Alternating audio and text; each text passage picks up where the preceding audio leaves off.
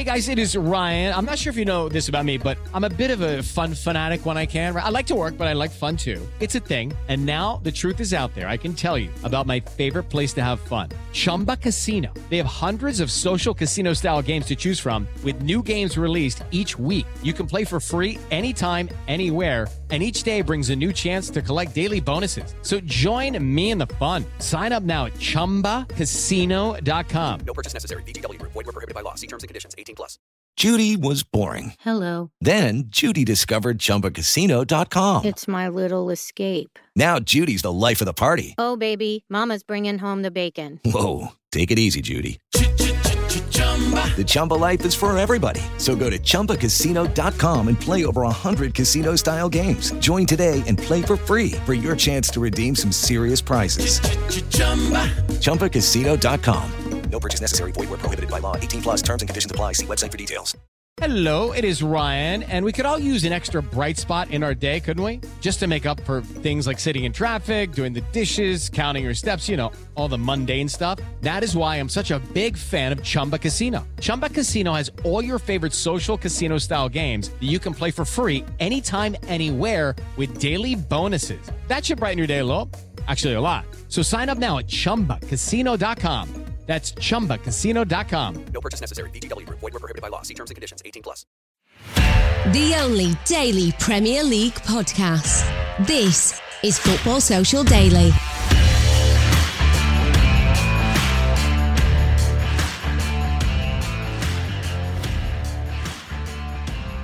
Hello and welcome to the weekend edition of the Football Social Daily. And let's face it, whether you love it or hate it, the international break is the big story across the last 48 hours because the all-important World Cup qualification campaign is finally hotting up.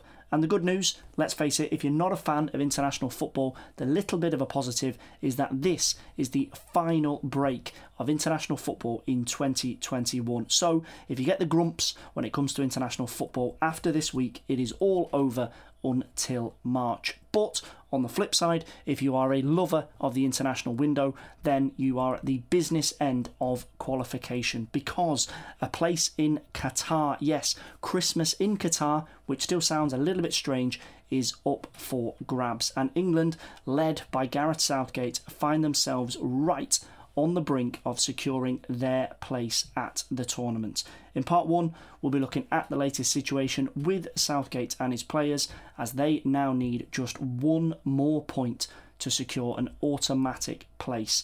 It's the two Harrys, Maguire and Kane, who find themselves at the front of the action, and we'll be delving into both of their situations for club and, most importantly this week, for country. And then in part two, we'll be returning to the day job that is Premier League football. Dean Smith, I don't know if you remember him, but he's odds on to take charge of rock bottom Norwich City, despite, as you'll remember, only being sacked by Aston Villa a week ago. How things quickly can change. Alongside that, Liverpool star Alisson has claimed the Reds are going all out in 2022 as they want to secure a quadruple at Anfield. And finally, to wrap it up, Mauricio Pochettino has sent Manchester United fans into overthink after he admitted that he wants to return to the Premier League. Right then, my name's Fergal Brennan, and joining me on tonight's podcast, we have Sports Social regular and podcast kingpin with the champ, Ant McGinley. The international window, Ant, are you a fan? Are you a fan of international football? I actually really like it because I really enjoy seeing little teams going up against these big players, all these international stars, and getting a thumping. There's something in me, I don't know if I've got a problem there, but I quite enjoy a good thumping because we don't get that often enough in the Premier League for my liking. Fair enough. A little touch of sadomasochism on a Sunday night from Ant. And international football, we all know, is about high-profile squad call-ups. And in the spirit of squad call-ups, we've got ourselves a new face on Sunday night. A Sunday night debut for Newcastle fan, football coach and freelance broadcaster Isha Acton. Isha, how's things?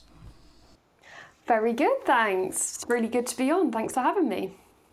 Great stuff indeed. Wonderful. Right, so we're going to get stuck straight into this. Obviously, international football, and we're joking about it in the intro, it can be a bit of a divisive subject. Generally speaking, fans are kind of grit their teeth and just get through it. And some fans do enjoy it, but by and large it tends to kind of split fans right down the middle. So this is the final window of 2021, but it really means something.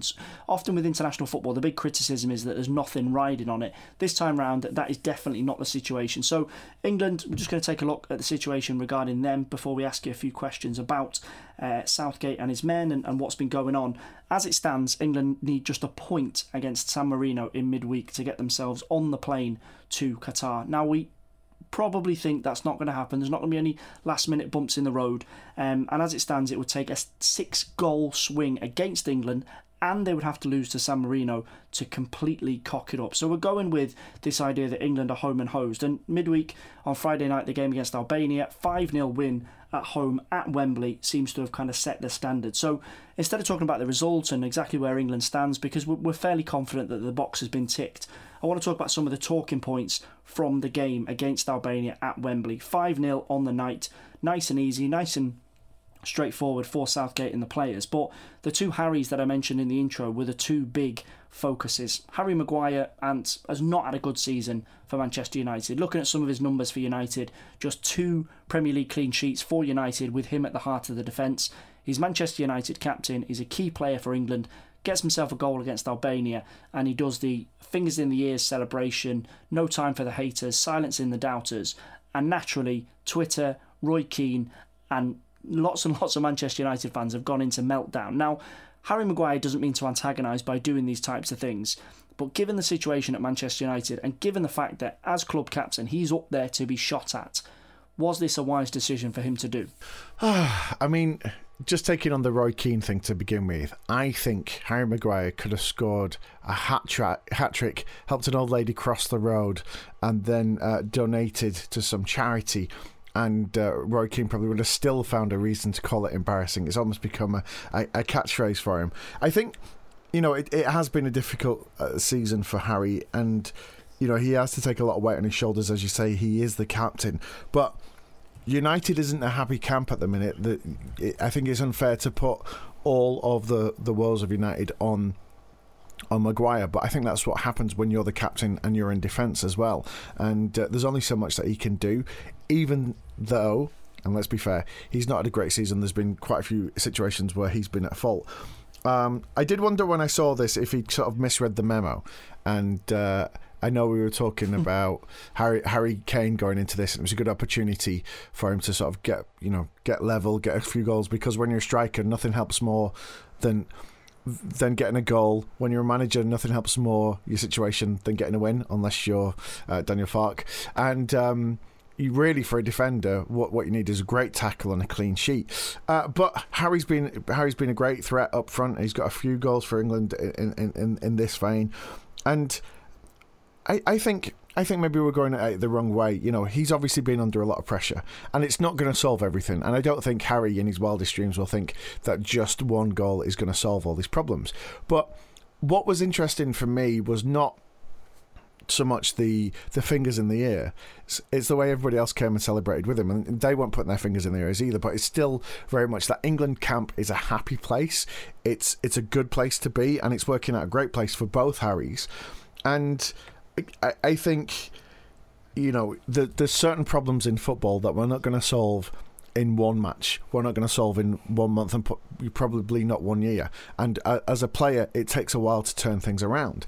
And I think for Maguire, he's just making a statement there that he's not listening, but by doing that, he's showing that he is listening because he's felt the need to do that. So it's a bit of a misnomer as well.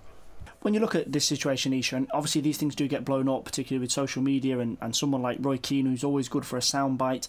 There's so much attention. Harry Maguire is Manchester United captain. He's a key player for England. Gareth Southgate is a big fan of him. He plays him in every big game. And generally speaking, for England, he does tend to perform. But Keane's point, and a lot of Manchester United fans' points have been, this is Albania. You've scored a goal against Albania that you're expected to sweep past at Wembley, nice and easy 3 points, and push on to the World Cup. Manchester United have not just lost some big games recently, they've been hammered in big games recently. Liverpool, Manchester City, it's not been a good month for United, for Ole Gunnar Solskjaer and for Maguire. I do understand what Ant's saying, that this idea that England can be a happy place for a lot of players to get away from some of the kind of negativity that surrounds their club situation. But without being too grumpy about it, should Maguire not just go into the England camp, do his job, make sure England gets the World Cup, but really his primary focus should be on what's been a pretty disastrous start to the season with Manchester United? Exactly that, and I guess that's where the sort of uproar comes from. I'm sure a lot of Man United fans are just thinking, can you just silently get on with it and prove to us on the pitch what you're capable of in terms of redeeming yourself? Because, I personally think now that celebration, he's probably thinking it kind of backfired a little. There's so much attention. I'd imagine he regrets it, because it sort of insinuates that he's been on the receiving end of unfair criticism. And I'm sure Maguire himself, he knows full well that, of course, it will take more than a goal against Albania to redeem himself after his recent form. Like you said, his defensive displays, they've really been under the spotlight, especially after some, I guess, quite humbling Old Trafford defeats against Liverpool and Man City. And the fans, like I said, they would rather he just quietly went about his way, keeping a few clean sheets here and there, winning a few games, and just leading his club, because that's the biggest criticism of late. And I think it was quite interesting, actually, to see Micah Richards sort of supporting him on Twitter. Did you see that? So he tweeted that the celebration, well, I guess he implied that Maguire was passionate in his celebration, yet he's still being criticised. And I think that's quite interesting that he's shown support. And of course, there's a lot of banter there between Keane and Micah Richards, so maybe that's got something to do with it. But it's kind of off the mark, right? Because it's kind of not about the passion. It's more about, well, what does that goal celebration insinuate? Because this is rightful criticism. Yeah, of course, there are internet trolls who take it too far. But in terms of his defensive displays, they've been well below par and not good enough. Looking at the other Harry in Southgate's squad, Harry Kane, and this idea, Ant, of England being a place where players can maybe escape some of the situations that they're experiencing at club level, and Harry Kane's been a poster boy for that so far this season. Obviously, the summer was dominated surrounding his potential exit from Tottenham. Would he go to Manchester City? Would he stay? Obviously, in the end, he opted to stay. And you look at his goal record so far this season, and this idea of England being a bit of a haven has been borne through. 3 goals in the September window for England to keep the World Cup qualification on track. He's only got himself 1 goal in the Premier League so far this season against Newcastle. Sorry, Isha, but that's the numbers. He did score against Newcastle. And then a hat-trick the other night against Albania. That brings him up to 39 international goals. He's broken Wayne Rooney's competitive record, so he's now the highest ever competitive goal scorer for England. And he has been regular for England. He has been super consistent for England over the years. But again, we're seeing another example of someone that's having a bad season at club level, but for England is doing it. Is that maybe just another string to Gareth Southgate's bow, that Ole Gunnar Solskjaer is coming in for massive criticism at Manchester United, so is Harry Maguire.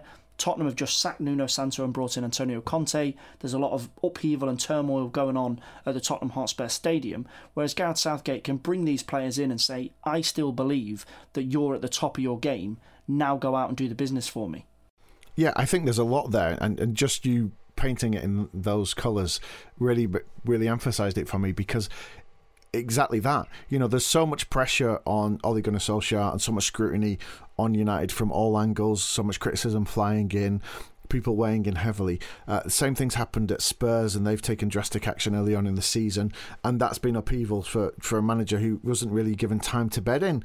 And it just seems like I know you're a coach, Isha, but it just seems like if you had the option right now, irrespective of the level, to go and coach with that England squad as they are together, or with the Spurs squad, or with the United squad, I think if you were choosing it based on enjoyment and what you're going to get out of it, it seems like it's a happier place, and it's more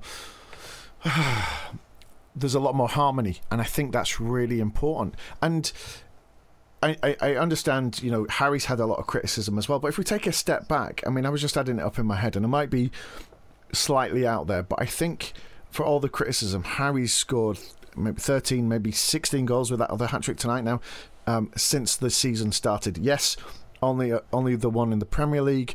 Remember, he missed a couple of games right at the start.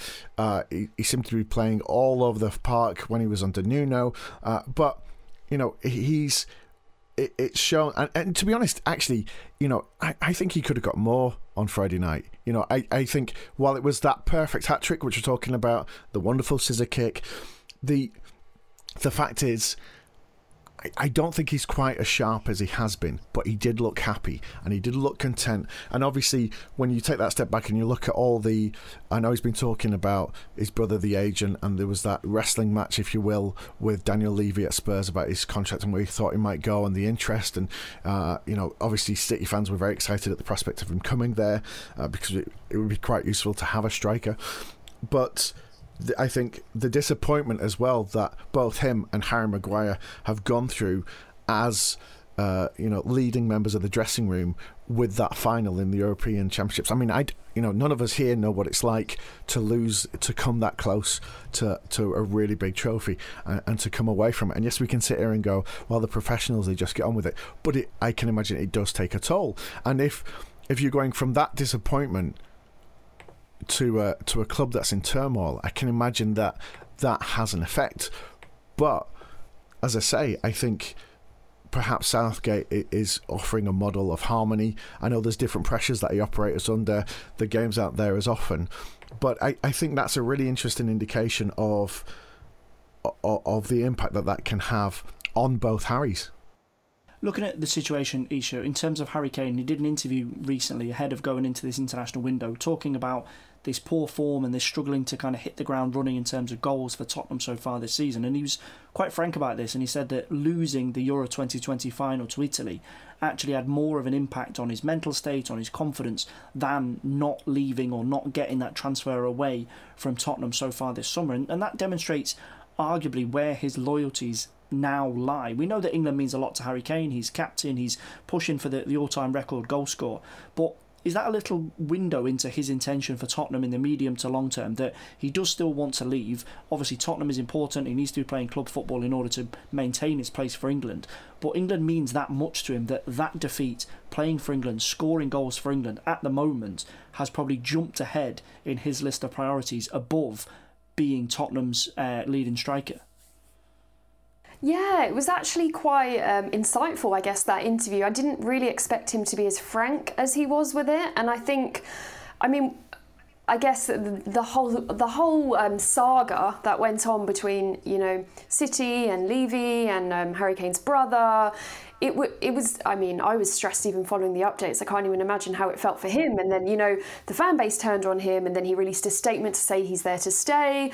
And all of that in the midst of a Euros come down, really. And like you said, I don't think we can even come close to comparing the emotional roller coaster that a player goes through getting so close to an international trophy. But I do think with Harry Kane, I know we're talking about obviously the two Harrys, I just think with Harry Kane, I think the key difference here is the fact that he has openly admitted, to the Euros come down, how it's played a huge part in his struggle to recapture his form at club level. The failed Man City deal, it doesn't help in the slightest. He probably won't talk about that much, but he obviously really wanted it to happen, And I think that door is probably still open, January's just around the corner.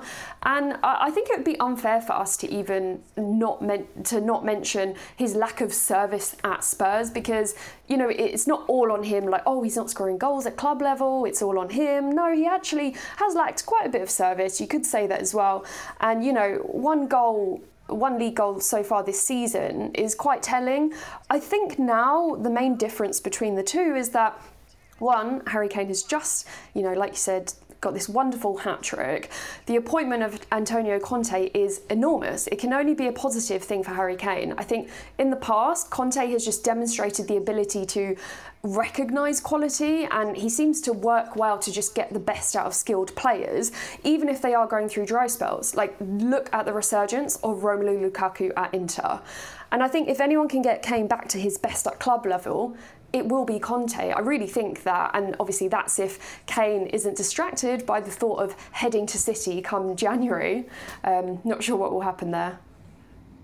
Looking at someone else in the squad, Jordan Henderson is an interesting case, Ants, because you look at the numbers and the stats and the data behind the current England squad.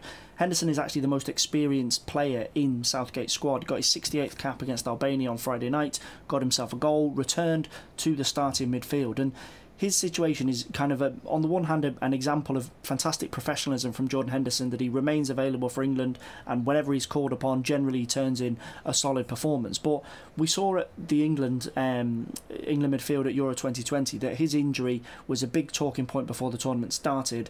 Calvin Phillips came in, quote, as his replacement alongside Declan Rice. And despite Henderson getting back fit and playing a bit during the tournament and at the start of this season, the back end of World Cup qualification, Phillips and Rice are Southgate's go-to in midfield. And Jordan Henderson, despite being Liverpool captain, massively experienced for England and within the Premier League, now finds himself as a backup player. What is Henderson's enduring role with England? Because we do think that he's going to continue. He's not going to throw his toys out the pram. He doesn't seem to be that type of character. Does he still have a role to play with England? Absolutely. And I actually think, and I know we had a lot of almost mind games, if you will, with was it Conor Cody? I think that Southgate referred to as the best player on the team, or the most important during the world, the squad. And obviously there's going to be things that we don't get to see there. But in terms of his performance and his ability and his humility as well, then this is something with Jordan Henderson.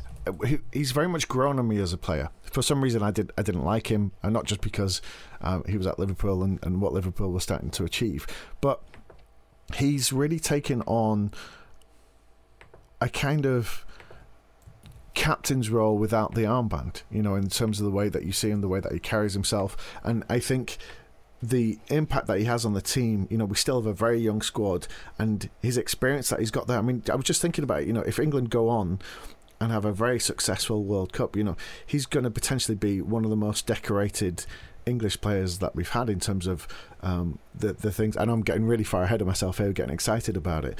But again, he's somebody that's really grown and developed. And when we looked at the fact that Declan Rice had pulled out due to illness on the show on Thursday, we discussed who might come in his place, and there was talk of possibly Jude Bellingham started. But in terms of that partnership, I know obviously he was moved out and dropped for the younger linchpin that we've got. And you're absolutely right. They're not just the go-to for Gareth Southgate. I think everybody expects that to be the lineup. But I think the fact that he can go in and he can play that, and he doesn't seem to have, I'm not saying he hasn't got an ego, but he doesn't have a problem with that. And he's very much a team player. He's a squad player. I think as well, he's not necessarily the most exciting player. There's elements of almost James Milner I would compare him to in that case, but I think in terms of being able to go on and carry out the instructions and keep things together and keep the team level, I think Jordan Henderson is a really valuable player in that squad. And it's just nice to see him getting goals again, since he'd gone so long playing for England without any. He's possibly turned up as, we might end up seeing him deputise if we have an issue with Harry Kane up front. I just want to take a quick look across the rest of the qualification issue, because obviously we've looked at England's situation, and barring an absolute meltdown against San Marino, England are home and hosed, and Gareth Southgate and his squad are going to be heading to Qatar. So looking at the rest of the picture, Group A, Portugal and Serbia play later on tonight. That's going to be a scrap for top spot and playoff. Spain and Sweden are in an identical situation, almost a straight playoff between them to see who gets top and who gets second. Italy and Switzerland, situation is pretty similar. They're going to be playing tomorrow night. France are through. They battered Kazakhstan 8-0. Kylian Mbappe getting himself 4 goals. It looks like it's going to be Finland, Ukraine battling out for the playoff spot there.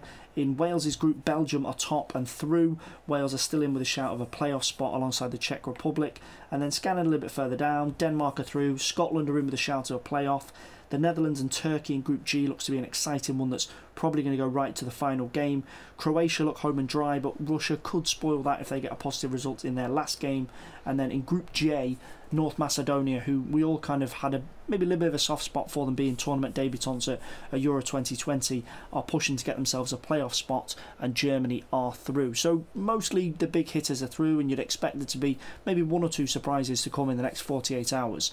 Who has caught your eye in terms of qualification? So much has been squeezed into such a short amount of time because Euro 2020 was delayed during the summer, so we seem like we're having a really quick turnover of international football. But who has caught your eye in terms of performances during qualification for Qatar? Well, I guess it's not a surprise. Of course, Kylian Mbappe, what a guy, what a player, without a doubt. And, that 8-0 thrashing of Kazakhstan, it just said it all.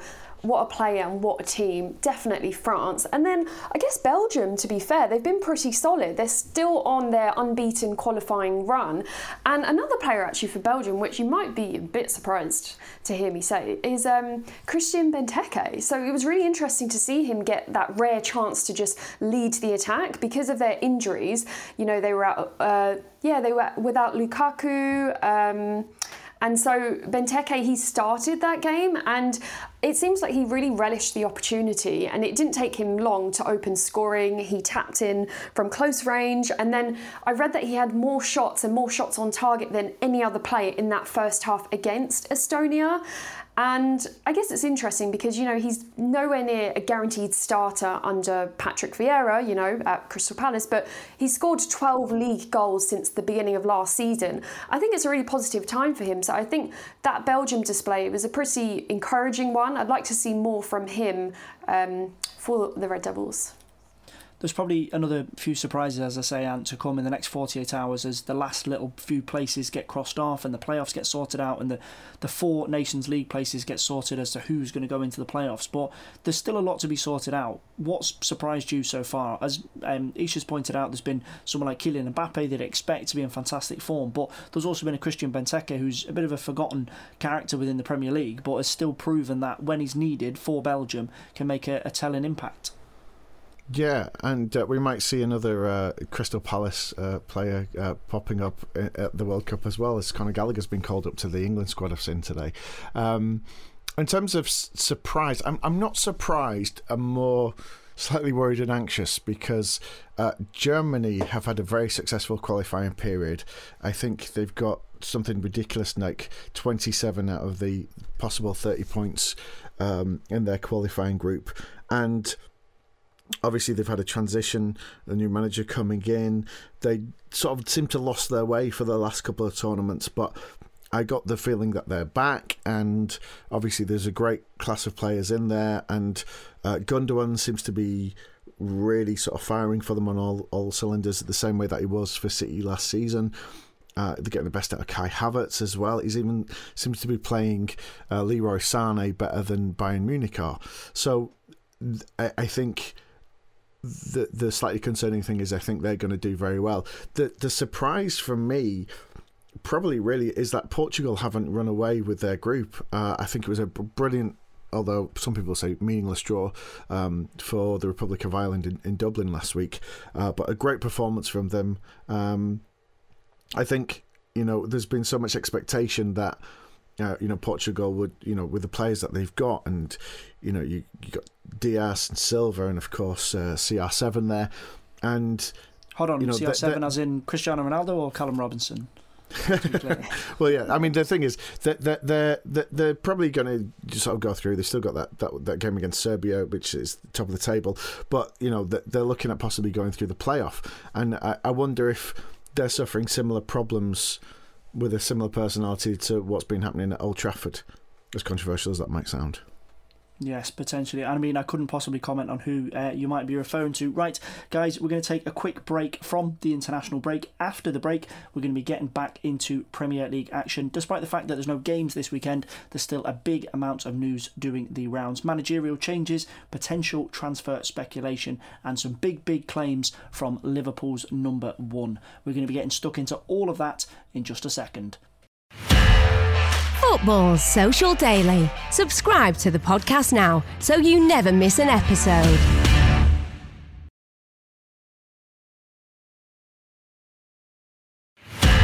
Football Social Daily. Find more great sport at sport-social.co.uk. Hello and welcome back to the Football Social Daily Weekend Review Show. And just a quick reminder, if you're a new fan of the podcast or if you're a regular listener, if you click subscribe on this episode, you can get a brand new podcast every single day. Here at Football Social Daily, we are your only daily Premier League podcast, available wherever you get your podcasts. Click subscribe and you can get access to the new episode as soon as it is ready. Right, before the break, it was the international break. We're talking about England's chances of just ticking ticking off that box and making sure they're at Qatar next summer. But there's still plenty going on for the next 48 hours as the places get sorted out. But now in part two, we're going to flick back across to the Premier League. Isha, I'm going to go to you first on this because managerial changes over the international break were expected. Norwich and Aston Villa sacked Daniel Farke and Dean Smith respectively, but at the start of the international break, nobody probably expected them to just kind of swap, which is what looks like it's going to be happening in the next 24 hours. Dean Smith is odds-on favourite to take over at Carrow Road. 2.5-year contract is on the table for Smith. 7-8 days ago, Dean Smith was Aston Villa manager. In that 7 or 8 days, he's been sacked after losing 5 Premier League games on the run. Steven Gerrard has come in. Norwich have sacked Daniel Farke after picking up his first Premier League win of the season. And now they're going to bring in Dean Smith. So it is a bit of a mess and it is a bit of a strange situation. But Dean Smith has established himself as a relatively solid manager for keeping teams in the Premier League, as he did with Aston Villa. Norwich, you look at the table, yes, they got that 1 Premier League win, but they do look essentially doomed to be right in the middle of a relegation scrap. Can Dean Smith give them a prayer based on what he's done with Aston Villa in previous seasons? Well, like you said, Dean Smith, he's certainly got the experience in relegation battles. You know, when he was at Villa I guess he was there for just over 3 years, wasn't he? He guided them back to the Premier League from the Championship, and he really kept them there for this being their 3rd successive top-flight campaign. Yes, I admit, on paper, Villa's squad were far greater than that of Norwich, but I mean, I think Norwich have done all right to get him on board. Do I think it's too late? Potentially for them, but that's coming from a Newcastle fan, and we are right down there in the lower end of the league standings. But at the same time, you know, we've got new ownership and all these exciting things happening. For Norwich, I mean, what can he really do? Like I said, I do think it is a good deal for them. The managerial sackings and appointments have been so constant this season. I've been overwhelmed, actually. I think it's actually, I read today, I think it's the most amount of league sackings, managerial sackings in 17 years, and I'm not surprised. They've been here, there and everywhere. I think, yeah, like I said, Norwich have done a good job getting, well, I say getting, you know, it's not confirmed yet, but it looks like it is going ahead, getting Dean Smith on board. And Villa potentially with Gerrard too. I think, you know, it's quite interesting. Frank Lampard seems to decline Norwich's offer, I believe. So, yeah, I don't think there'll be too... I don't imagine the fans will be too unhappy with his appointment. Will he be able to keep them up? I'm not so sure. I think it might be too late for them, like you said. And looking at the situation with Dean Smith, and Anisha makes a good point, this idea of Frank Lampard. Frank Lampard was potentially, if you believe the rumours, if you believe some of the kind of strong reports, Lampard was linked, there was conversations had, and he rejected or couldn't quite get a deal together where he would go to Norwich. Dean Smith seems to be a bit more willing and a bit more eager to take up the job. Is that a sign of maybe where Frank Lampard views himself in terms of the next job that he wants or anticipates that he should get? But Dean Smith, who's got many more miles on the clock and years of experience under his belt, knows the Premier League picture a lot better and knows that, yes, despite this kind of bizarre situation where he's only just left Villa, if an opportunity comes to join a Premier League club, you take it and then work and kind of roll with the punches as you arrive and start to work. Well, as my dad would say, there's no flies on him because it's what we're talking a week. And he's actually, I think the reason why they haven't announced it is he flew out to America to see his son playing, and so they're probably just waiting for him to come back with flight delays and quarantine and all these things that are going on. So possibly that's the reason they haven't announced it yet. In terms of Frank, it might just be a simple case of him going, you know, he wants his next job to be a success. And let's be fair to him, although he didn't sort of really go out on a high at Chelsea, he's only got a little bit of coaching experience under his belt, but he did take Derby to a Championship final and he did take Chelsea to an FA Cup final. Now, let's accept that he lost both those finals, so that's not great, but he got them there. I actually thought Frank would be able to do a great job at Norwich as well, because Norwich, I think, I'm pretty certain on this, have, if not the smallest, one of the smallest budgets in the Premier League. You know, we've often seen when they've managed to get a result against one of the big boys, you know, the whole squad is worth less than one of the players at the start of Man City often. And so I think, considering what Frank did at Chelsea when he came in under a transfer ban and just had to work with the young players and bring people back from on loan. And we know that Norwich have got a great setup. They have a great academy there, some great players coming through. I would have been very excited to see what Frank did there. However, I think Frank's looked at that and gone, nah. I think he's almost written them off straight away. And I think when he's stepped back and moved from it, I think possibly he's interviewed, he's gone there, he's considered, he's looked at what he could do, he's probably put forward a very good plan of what he would do. But when he's gone away and thought about it, he's actually thought, this is going to be really difficult. And we chatted about this on Friday's show about, which would be a bigger achievement for somebody to go in at Norwich or Newcastle, and as Eddie's gone, and keep them up, or for somebody like Brighton to break into Champions League places. And I think it's more pressure, more damage to your reputation down at the bottom, because if you just miss out, if you're Graham Potter and you just get 5th place, what a great season, what a great run, unexpected, people will be like, whereas if you can take, and even Burnley as well, if you can get yourself out of those places and secure yourself the money, the finances, and the fresh start that you get when the table resets to 0 points in August, I think that's the hardest job. And looking at where they are, and I know, Isha, sorry, you're the Newcastle fan here as well, it's a really difficult task for both of you. It is. I don't think that there's any real way of sugarcoating it. But Isha, I wanted to ask you from a coaching perspective in terms of dealing with players and motivating players. Norwich do find themselves in a difficult situation. They're bottom of the Premier League table. Yes, they did get that win before the international break, but they are in a really, really tough spot, 5 points away from safety as it stands. And yes, there is a long way to go. But when you're dealing with a group of players that their confidence is low, despite that result, they know the situation in terms of Premier League survival. What is the kind of safer and more positive option in terms of generating a reaction from a player? Is it a Dean Smith who's been there, done that, not for years and years within the Premier League, but has an established reputation of doing okay, avoiding relegation, promoting players? We look at Jack Grealish, who's obviously moved on to Manchester City this summer, or Frank Lampard, who's had a relatively underwhelming Premier League managerial career, but is a huge name as a former Premier League winner as a player and a former England international.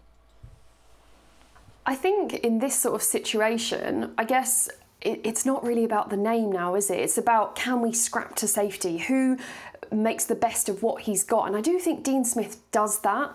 I think he's got the grit and the determination to do that. He's not afraid to get stuck in. I wouldn't say he has a wealth of experience, but like you said, he has established himself in English football and he knows what he's doing.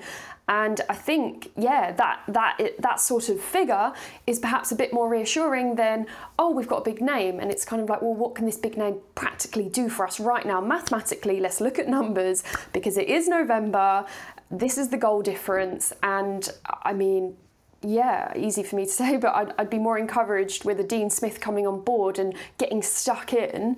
And I do think he's got great man management skills as well. Not to say Frank Lampard hasn't, but it's just something that comes with experience. He's been there. Even the emotions involved in, how Villa, how he kept them up. It's not easy. The Championship, we all know how difficult it is in the Championship. He promoted them, he kept them up in the top flight. So, every team is different, but he's already been through that process mentally for many, many years. And I do think he's the man for the job. I think if Norwich had... I'm not saying they have poor quality players. I'm just saying if the squad depth was a bit better, or if they had, the odd star player, I would have a bit more hope for them. But just given on paper the team list, I'm not sure if they have enough. I'm not sure he's capable of keeping them up, no matter how much experience he does have, despite that.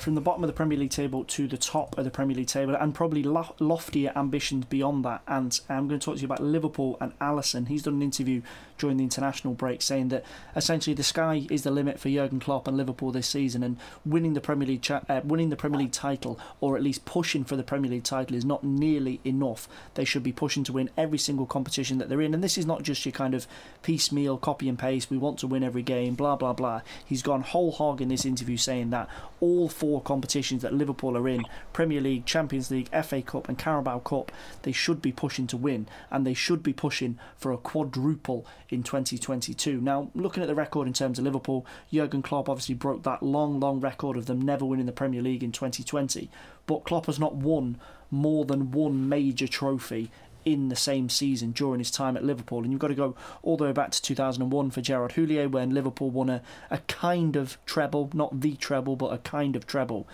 Alisson obviously is ambitious, he's a Brazilian international, he's a massive player for Liverpool. He's not at the best of weeks, difficult game before the international break against West Ham.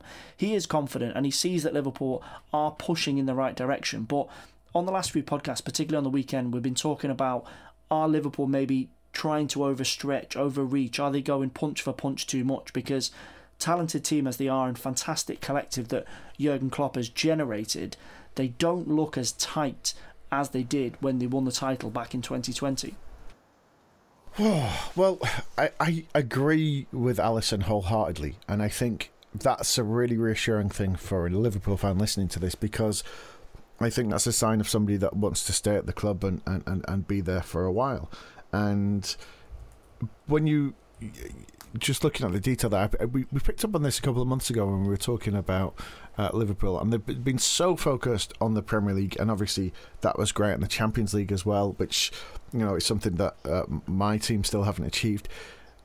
You know, no mean feat for each of those. But when you look across the other competitions, they've not won the FA Cup for 15 years. Now, forgive me, Isha, because I know it's been a little while for your boys since they won something. But in terms of where they are and what they want to bring them forward to, 10 years since they won the EFL Cup. I mean, technically, the last time they won the Charity Shield, they shared it anyway. So it's a long time since they did that. And so you can't now say that they don't have the squad to do that. They've built a real team there. I love Klopp as a manager and as a person, and in terms of the stuff that he talks about outside of football. I love the style of football that he has. I love the energy that he brings in there. But I'm not saying this at any point that they've gone, we're just going to focus on this and we're not going to care about the others. But if you want to build a kind of dynasty, possibly what we're talking about, which Liverpool had if you go back before the Premier League, you know, consecutive years of, you know, trophies and Champions League, well, the European Cups. And I think when you're looking and you're building, the problem is that there's a lot of competition. It's not that you can just turn up and do it, but it has to have that ambition to go there. And I think they've not had that clear ambition. It's been, let's be competitive. You know, they've just got the one Premier League title. Bear in mind, they missed out another by a point as well. So they've done, you know, they're still there. They're competing for that. And I think that there are a lot of people's favourites to go on and do that again this season, especially with the form that Mo Salah's in. But can they go back and win a second Champions League? Can they go and win an FA Cup for the first time in a long time? These kinds of things are when you're looking for dominance, and, you know, fans love to have that dominance. And I think for the players' point of view, that's going to keep them happy and keep them there as well. Just one final story that I want to touch on before we wrap up on tonight's show, Isha, and that's former Tottenham manager Mauricio Pochettino. In an interview with The Telegraph over this weekend, he's essentially said that he would be open to a Premier League return in future. He's been fairly tight-lipped over when exactly that would be or who he's got his eye on taking over. He's also hinted that he's not particularly happy with the PSG ownership structure and the amount of influence that he has over transfers. Now, there's been so many links with Pochettino and Manchester United over the last few years. Ole Gunnar Solskjaer is under perpetual pressure at Manchester United in terms of his position as manager. Now, Pochettino saying this as you know, dragged him up the list a little bit to maybe challenge to be one of the names in the frame to replace Solskjaer. And something that's really interesting that I've just kind of spotted in some of the notes that we're collecting for the podcast with Pochettino, it's always held up this idea that he never won a major trophy with Tottenham. Solskjaer has not so far won a major trophy with Manchester United, but Mauricio Pochettino has got the best win percentage of any Tottenham manager since World War II. He is a very, very good Premier League manager. If he does come back to the Premier League, is he worthy of a job better than what Tottenham were offering him? Exactly that. I think his work at Spurs was commendable, and I think it's pretty evident in their results since his departure. That really does say it all. Yes, there's no silverware to show for it, but I really rated what he was able to create there, and I think Man United, they would and they should welcome him with open arms. I feel like Man United have long admired Pochettino, and I feel like he's destined for that Man United job. You know, first it was after Mourinho, he was sacked, but then, you know, it wasn't meant to be because Ole excelled as a caretaker. Now it seems to be the end of the road for him. I guess with Pochettino at PSG, it took him just, 11 days to win a trophy with them. And he's winning games, but then of course, you know, his relationship with the PSG owners has come into question. I think the fact that he tried to leave Paris to return to Tottenham this summer, it says it all, and it's a clear indication that he's just not happy. But would that move be worth it for PSG, you know, to lose their manager mid-season? I'm not so sure it'd be that easy, but if we're just going off the hints that he's unhappy with management and the fact that he's definitely got a lot more to achieve in English football, I feel, then it makes sense for him to come back. And timing-wise, yes, Man United probably rubbing their hands together. Yeah, I agree. And I think obviously 2017 we had #Pog back. I think in 2022 we could have Poch back when it comes to Manchester United. And as a kind of gentleman's agreement on the podcast, I'm not going to ask you about anything to do with Manchester United, Ants, because we've had a lot of very sad Manchester United fans on the podcast in the last few weeks. They're all quite worried about what you might say and that you might be picking on them. So I'm not going to ask you about Pochettino because we all know. I wouldn't just dare gloat about how well things are going at Manchester City. So with that in mind, we are going to call it a day on the weekend review show. Ant, Isha, as always, thanks so much for your time.